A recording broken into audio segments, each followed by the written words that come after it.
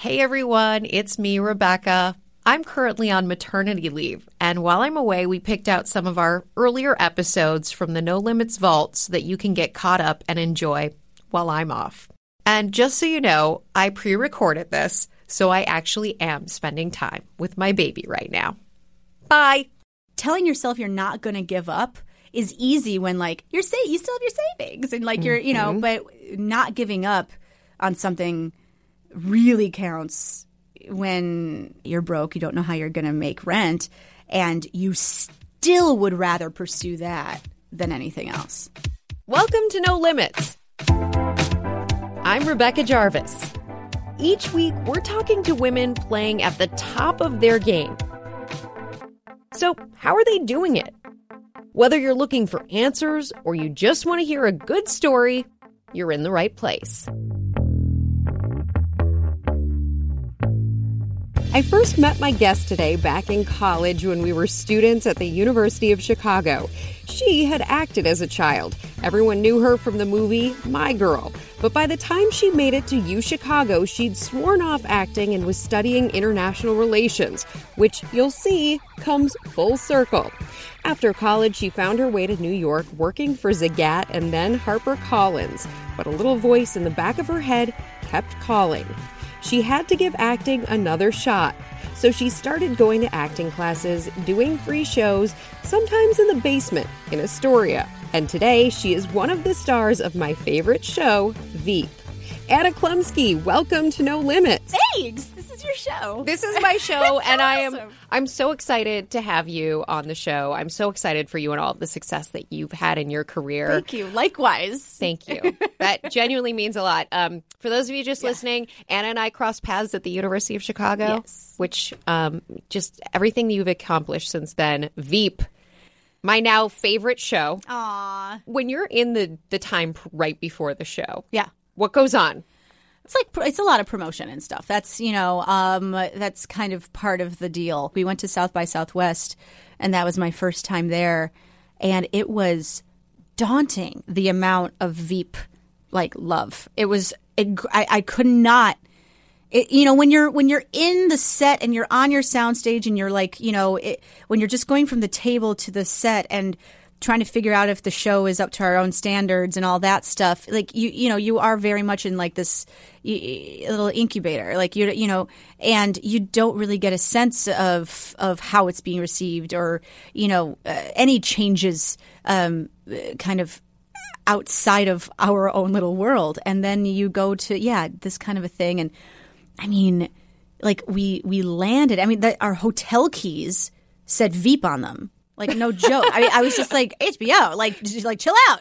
It's just I couldn't, in Game of Thrones too, but ours said Veep, and there were pedicabs and they all said Veep everywhere. People were wearing T-shirts. And then we did this panel where it's just us jokers talking, and it was at the convention center and it was 2,000 people. And I'm just what is happening? It makes no sense to me. So, I say we're calming down, but then there's all this evidence to prove otherwise. So I don't know. What is it like behind the scenes with all the people from that cast? So many talented actors you're working with. It is an embarrassment of riches. We have just the highest caliber of many schools of acting, and you've got the sitcom, veterans, and they're the best at it, obviously. I don't need to give any evidence that Julia Louis-Dreyfus is, one of the very best at that we have. And, and then you've got the OGs of improv, Matt Walsh, who basically, kind of taught everybody else how to do improv. So you get anybody from Upright Citizens Brigade, who learned anything from there on set to be a guest, and they're basically with their teacher. It's oh my gosh, and Dave Pasquazi, and then Sam Richardson from Second City, and then there's Kevin Dunn and Gary Cole and I, who are not comedy trained and not improv trained, but we're classically trained, and so we all just pull from these different walks of life and places and schools, and make something, and it's delicious, and it becomes like a masterclass. Just even this year, I was like, I can't let this be lost on me that this is not every day. At work, you don't always punch the clock and get a masterclass, and I do, and that's a huge blessing. I want to talk a little bit about your backstory growing up in Chicago. Yeah. Did you got into acting when you were really, really young. Yeah. Did you always, even as a little kid, did you want to be an actor? I mean, not before I was already in it. Like it certainly.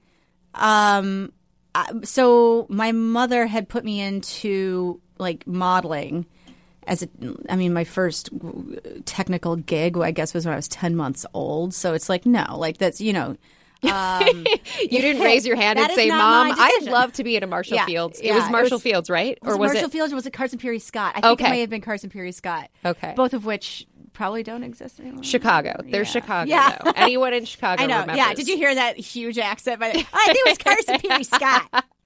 God. But yeah, so, I don't think, it certainly wasn't, it had nothing to do with my own desires at that point. But my mom, was pursuing acting herself and did a lot of like community theater musicals and things. And, at one point when I was like 8, I said to her, I want to do that. I don't like modeling. I'm tired of being stuck with pins and, but I want to do like Annie, right? Because any kid wants to do Annie. And so then I auditioned for those, and I got into some of those, and that was fun.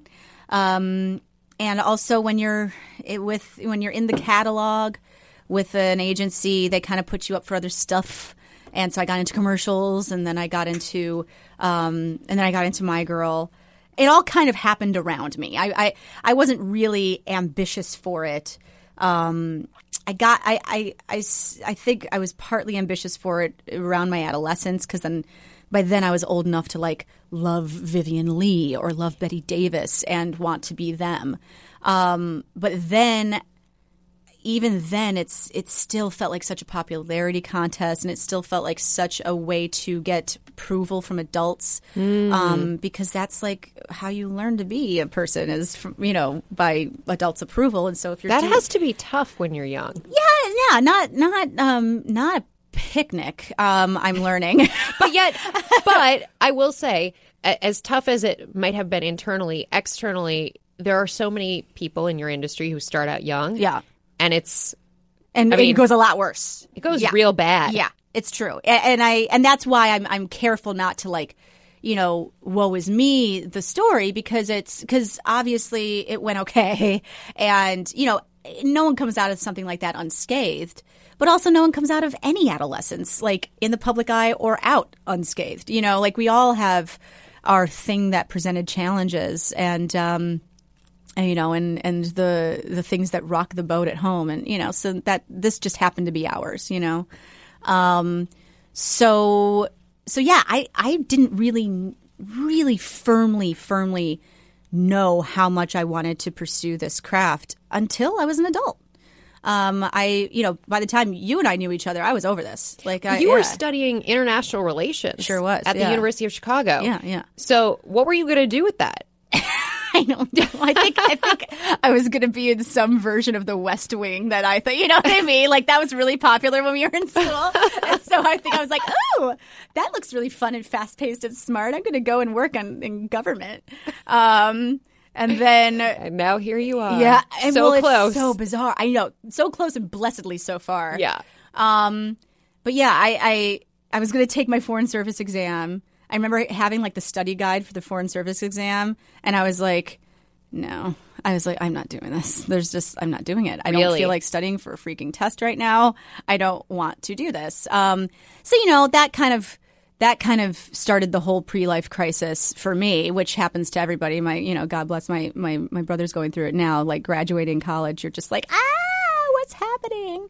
Which is nice to hear that you feel that happened to you. Because, most people would look at everything that you've done and accomplished and think, like, it just went they'd be wrong. Up. No, they'd be so wrong. Oh, no. We all, again, no one goes through that moment in their lives unscathed, I don't think. No, because I had written off acting, Why Had You Written It Off? We'll be right back after a quick word from our sponsor.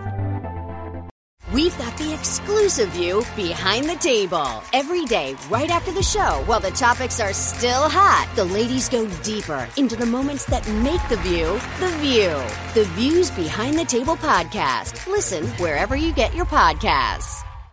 Hey, I'm Andy Mitchell, a New York Times bestselling author. And I'm Sabrina Kohlberg, a morning television producer. We're moms of toddlers and best friends of 20 years. And we both love to talk about being parents, yes, but also pop culture. So we're combining our two interests by talking to celebrities, writers, and fellow scholars of TV and movies. Cinema, really. About what we all can learn from the fictional moms we love to watch. From ABC Audio and Good Morning America, Pop Culture Moms is out now wherever you listen to podcasts.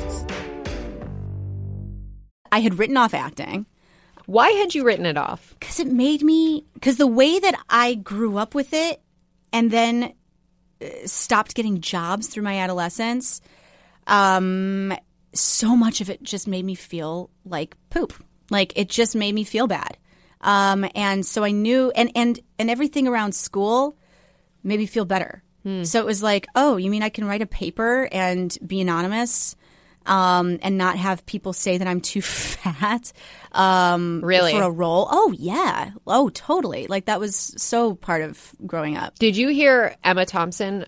She basically said that with The Brideshead Revisited, I believe she was told, or another actress on the show was asked to lose weight. And she said to the producer or the director, whoever it was, if you ever bring that up again, I'm out of this project. God, I love her. If I ever met that woman, I would probably just like melt into a pool of my own sweat. I mean, how awesome is that? Yeah. Because, you know, even like to have the self-possessiveness to know at that point in her career that she could get away with saying that. It's like, because, you know, when you're an actor, you spend a lot of especially the beginning, like paying your dues moments, like not having work.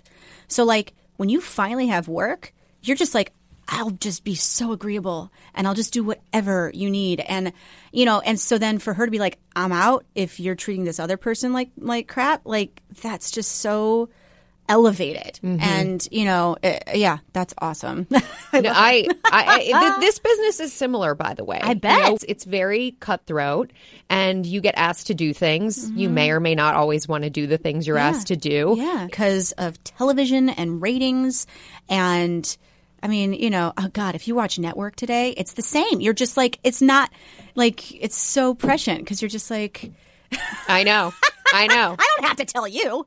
Well, no, but it's funny. I actually did watch that a couple of weeks ago. It's bizarre, and was isn't it? Kind of shocked. Yeah. It's not dated in any way. Yeah. In fact, it's maybe even more relevant. It's like, yeah, it's incredible. So I want to go back to your story. No, but I very much enjoyed that tangent. So your story, you've given up acting. You go to school. You're not interested in taking the Foreign Service exam. Then what? Then I applied to, like, again, anybody coming out of school and panicking their ass off.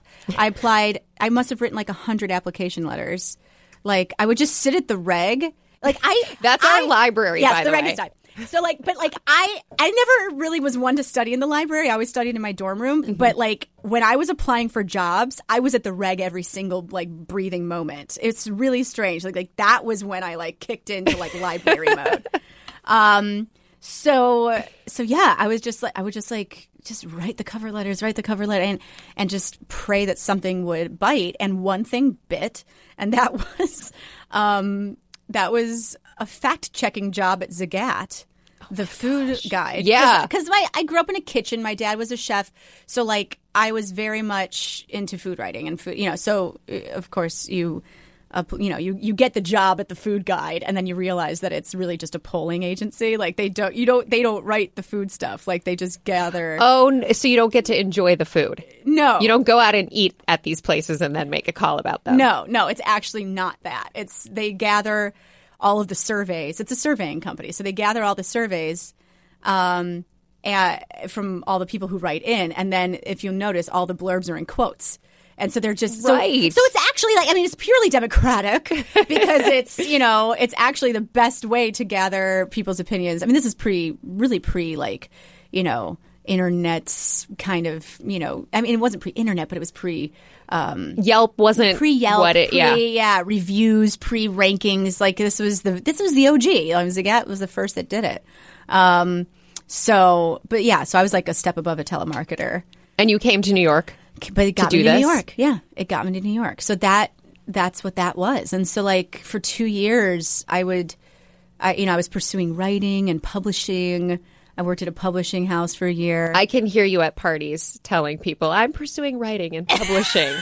You know, as you do at like that stage in your their life. 20s. Yeah, exactly. Yeah, but it went more like, yeah, I'm a writer and I love fruities. And I'm so drunk right now. So bad. Your 20s. Yeah, and I was in a kung fu school, and that was like my life. That was it. You were at a kung fu school? Yeah, that was how I made any friends. Was I joined a kung fu school. What prompted that? I think at that time I wanted to be Michelle Yeoh, and I just wanted really badly to kick ass. So Can you do that? I mean, do you think you could beat me up right now if I needed you to? If I needed to, maybe. Okay. But I wouldn't do it. Yeah, I would definitely not know how to fight back. Thank you. Thank you. I wouldn't know how to fight back. That would be scary for me. It wasn't that great though, and I can only remember like the very beginnings of certain forms. It's really sad, actually. I'll have dreams where I can only remember a certain part of that form, so it's like not even deep in the brain. It's like it's sad. Anyway, tangents. I love them. We like people should only ever be interviewed by people they already know. It's so fun. It's dangerous. It's great. It really is. Whatever. I did a photo shoot for People today where they asked me about my insecurities. And I was like, well, I have a whisker. I'm like, okay, Jesus, why am I telling Oh my people God. this? But see, nowadays, but this is the world that we're in now. Because when you say that now, it actually benefits you. Whereas if you said it like 5 years ago or even 2 years, I don't know, things are changing. And I think that I'm lucky. in some ways it's good, but the faux vulnerability is like, you know, the no makeup. Like Chelsea, that's what I just did.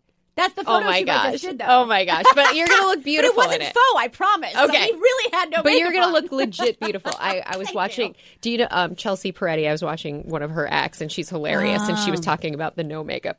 We'll talk about that another day. For now. So you're in this job that's not exactly satisfying. Yeah, no, not at all. Yeah. Not at all. No, yeah, because it wasn't what I was meant to do. I mean, it's just, you know, so by the time I decided to get back into acting, I was an editorial assistant at a science fiction and fantasy imprint at HarperCollins. And that's fun. Like, that's actually fun. You know, like you get to, you know, read about princesses and mages and, you know, and like I had a big Wolverine poster in my office. I had an office with a door. Like, that's cool. That is cool. So for that to not be satisfying and, you know, to be crying on my lunch break every day, like, okay, like something's amiss. And, you know, the benefit too is that at that time, you know, I always say it got me to New York because it's like I got to go see amazing theater and be really effing inspired by brilliant performances. And you had to be sitting in your seat at some moment thinking, I have to be up there. Yeah, it was Mercedes Ruehl in The Goat or Who is Sylvia by Edward Albee. Like, and that was when I first got here. So I still repressed that for 2 years. But the whole time just kind of going, ugh, you know. And then like the movie Chicago came out and you're like, I know all those words. I know all those dance numbers. I know, you know, and like I just have to do that. And like Deadwood was on, and Munich, the movie Munich. To this day, it's like, can we just make movies like that? And you know, I love that film. It's so good. It's so good, and you know, yeah, I gotta watch that one again. I bet you that one feels super. You know, I bet you that one comes back too. Anyway, because Kushner does that. Anyway. So yeah, so brilliant theater was really affecting me. You know, I wanted to be that conduit for great text that Mercedes Ruehl was for me. You know, she let me reach Edward Albee somehow, and I wanted to be that for other people. So how did you go about getting back in? So what happened was, I mean, okay, this is, again, you kind of betray yourself a little bit before you even know. So when I moved to New York, I actually got in touch with an agency to hang on to my headshots just in case. Like, what? I thought you're done. You don't pay your SAG dues. Like, you're done. But no, someone's going to hang on to my stuff just in case, right? And then they would call me. They'd be like, come and audition for this. I'm like, no, stop bothering me. I'm not an actor, blah, blah, blah. And so then 2 years later, I call them. I'm like, hi, I think I'm ready. And, this is to this day, I love my agency because, they could have been like, F you. Like, they could have been like, we don't care. You don't care. We're not going to be able to make anything off of you. Go find somebody else. And they didn't. They were like, okay, great. Go get some classes. Train. And, in the meantime, we'll start moving you around and see what bites and whatever. Best advice ever, And so, and they were like, go and do off, go and do shows for free. Just get on the boards, get your experience, build your resume.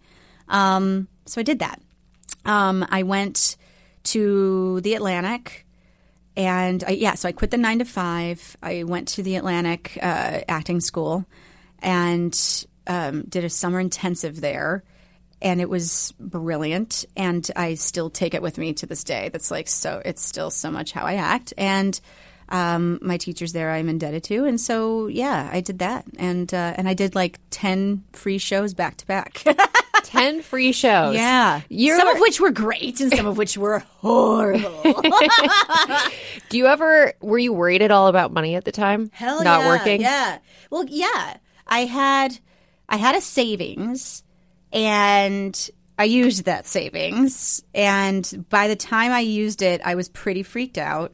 And that was when, I started to go, okay, do I edit freelance online? And do I do, like all the other things I could possibly do, because I wasn't going to make rent. And it was the first time that I actually did ask for a little help from the mother.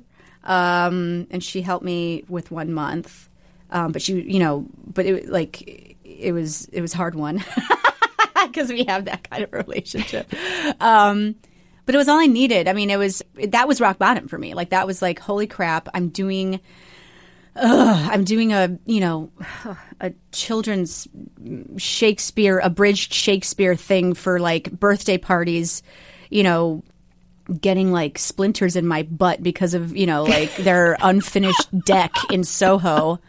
And working, and they were like corrupt people. Not the people who had the house we were performing in, but the people who did the show were corrupt. And so it was just like a rock bottom. And I didn't know how rent Did you second guess doing? Totally. Oh, totally. You do. And yeah, you definitely have those talks with, God or whomever you would think is telling you to do this.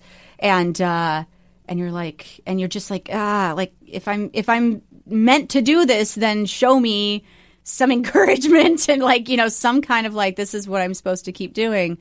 And it was at that time that I realized, telling yourself you're not going to give up is easy when you still have your savings and you're, but not giving up on something really counts when you're broke, you don't know how you're going to make rent, and you still would rather pursue that than anything else. So it's like, okay, you would, yeah. And so that's why I kept doing it. And how did it eventually all come together? So the thing that helped, okay, so thank you, Mom. She helped me 1 month with rent. And then I booked a movie, and it was an indie movie in South Carolina. And they had heard of me because of something I had done. I had done Measure for Measure in a church basement in Astoria. And they had a friend go watch it. And they were like, she's fine. She can act. She's not, she's not going to drool all over herself. Great. So they hired me But what a thing to keep in mind as an actor, that That's you what I never always know tell. what your moment That of is discovery is going to be. Always what I tell people. I'm like, bottom line is it's about being seen. It's about being seen doing your best work as much as possible.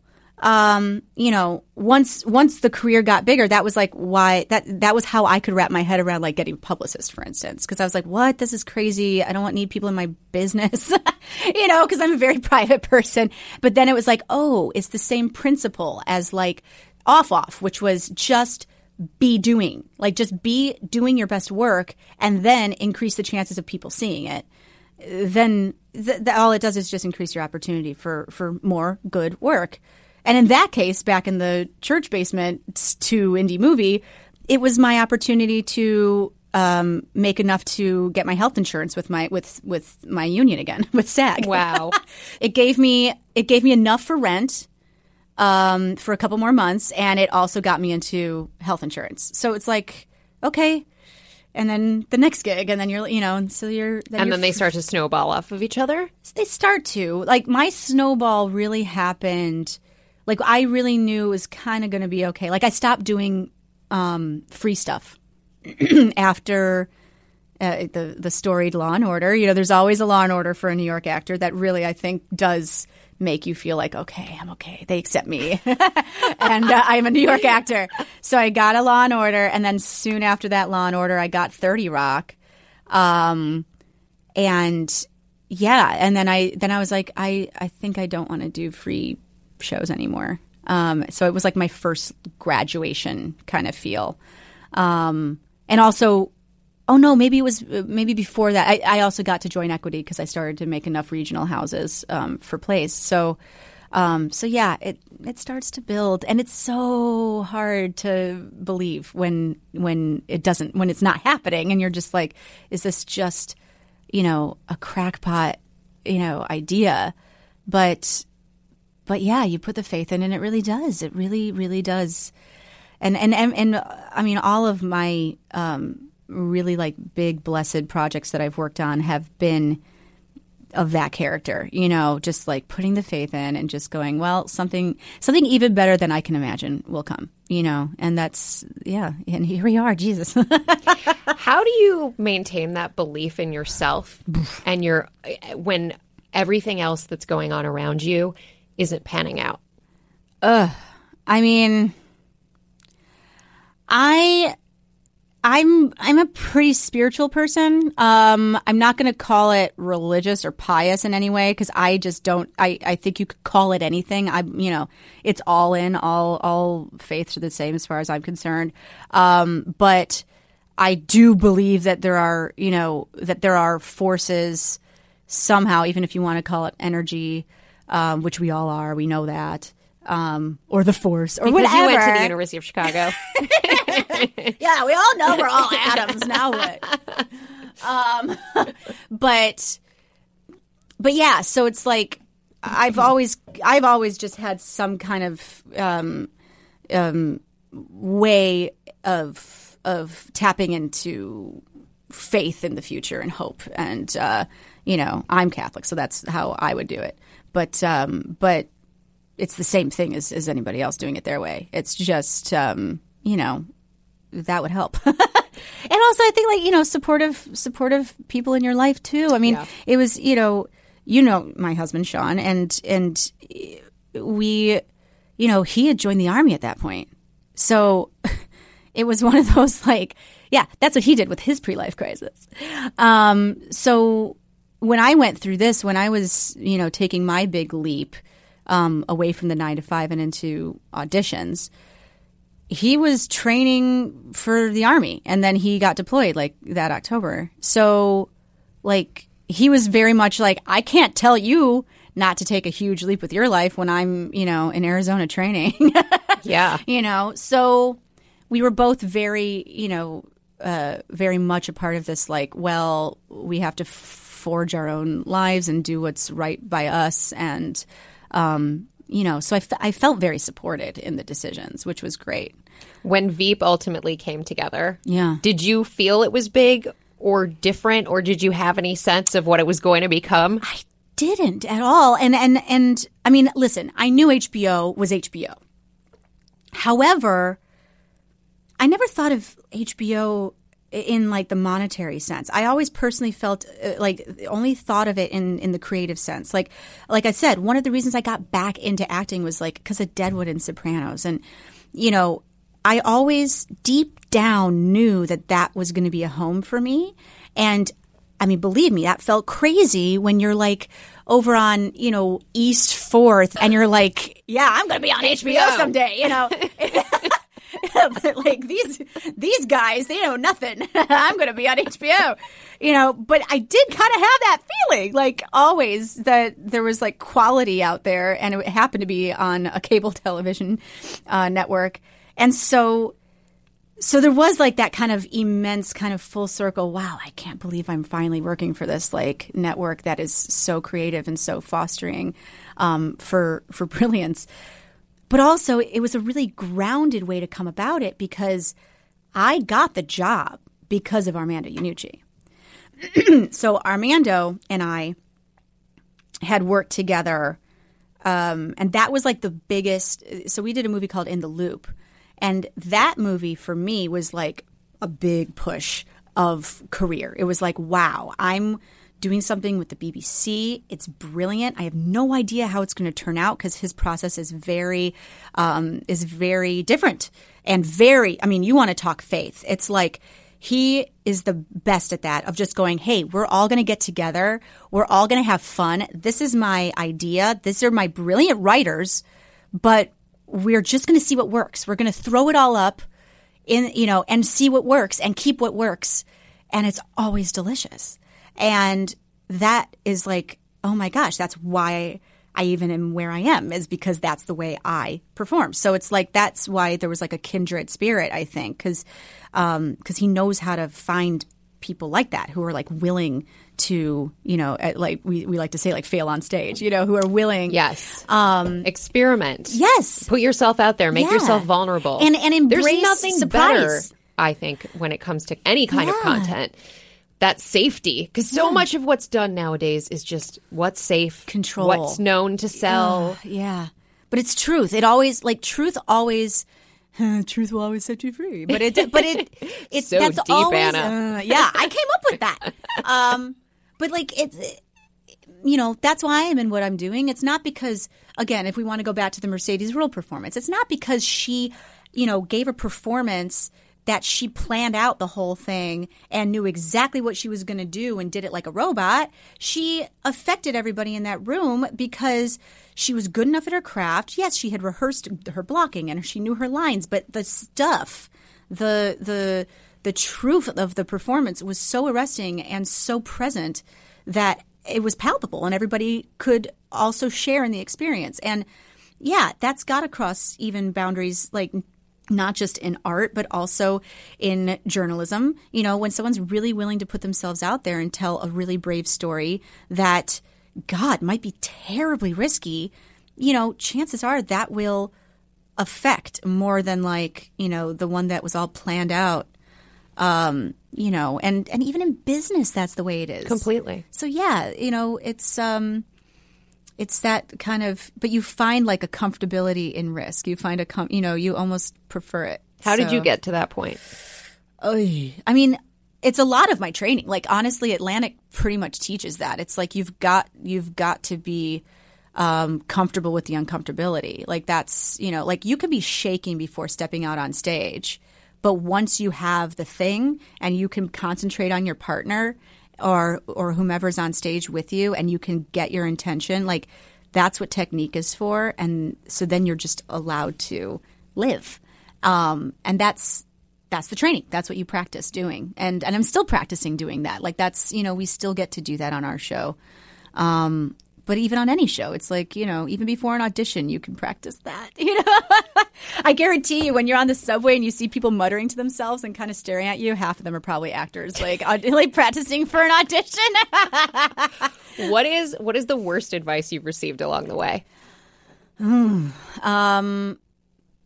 Yeah, lose weight was one of them for sure in the beginning. And you know what? They may have even been right as far as like a bookability thing goes.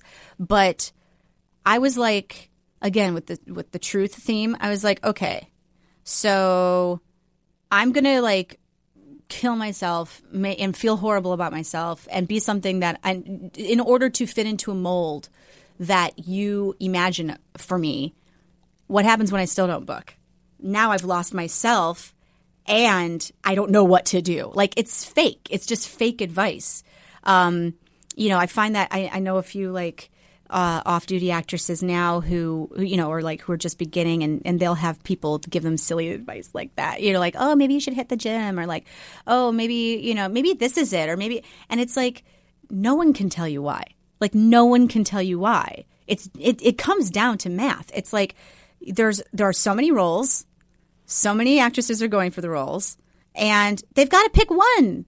Like, they can't pick three. They have to pick one. And so sometimes it just comes down to arbitrary, factors. And, when I worked for publishing, it was such a gift for me because I was on that side. I was like on the hiring side of a creative business. So like we would get, submissions from really great writers. We get some real duds too, but we get some submissions from a great writer and go, oh God, please, please keep writing, keep submitting. We just can't sell this. We can't sell this for whatever reason. This is not like in our portfolio this season, but please keep submitting. So it was never personal. It was also, very much like appreciated work. It was just, we can't sell that right now. Or like, I need, we only have room for one of these and we've already got one, that kind of thing. So it's, when people try to turn it into something that they can control, it's like, it's just a matter of perseverance. It's just a matter of repetition. It's great and advice perseverance. to people who just, you have to keep going back to it. Yeah, just keep doing your best. And your best might be different today than it was, tomorrow. Like I'm it's safe to say I'm probably a better actress now than I was, 10 years ago. But I'm still applying the same principles. I'm just I'm just always trying to get better at this technique that I know of and maybe learn more to add to those techniques, But yeah, it's like you're never done. I don't know. I'm actually sad we are done here. Yeah. This conversation, Anna, was fantastic. Thank you. Thank you. Me too. I'm sad. But this is, come on, life's good. We're fine. Life is good. We're fine. Thanks so much for listening to another episode of No Limits. If you like what you heard, please make sure to subscribe, rate us, tell your friends, and if there's someone you think we should have on the show, let me know. You can tweet me at Rebecca Jarvis, and of course you can follow along with us behind the scenes on Facebook, Instagram, and Snapchat. And special thanks to the team here at ABC that helps make this happen. It is a big one. Taylor Dunn, Josh Cohan, Andrew Kelb, Michelle Buncardo, Steve Jones, and Elizabeth Hecht. And join me next Tuesday for an all-new episode of No Limits with Rebecca Jarvis. Until then, take care, be well.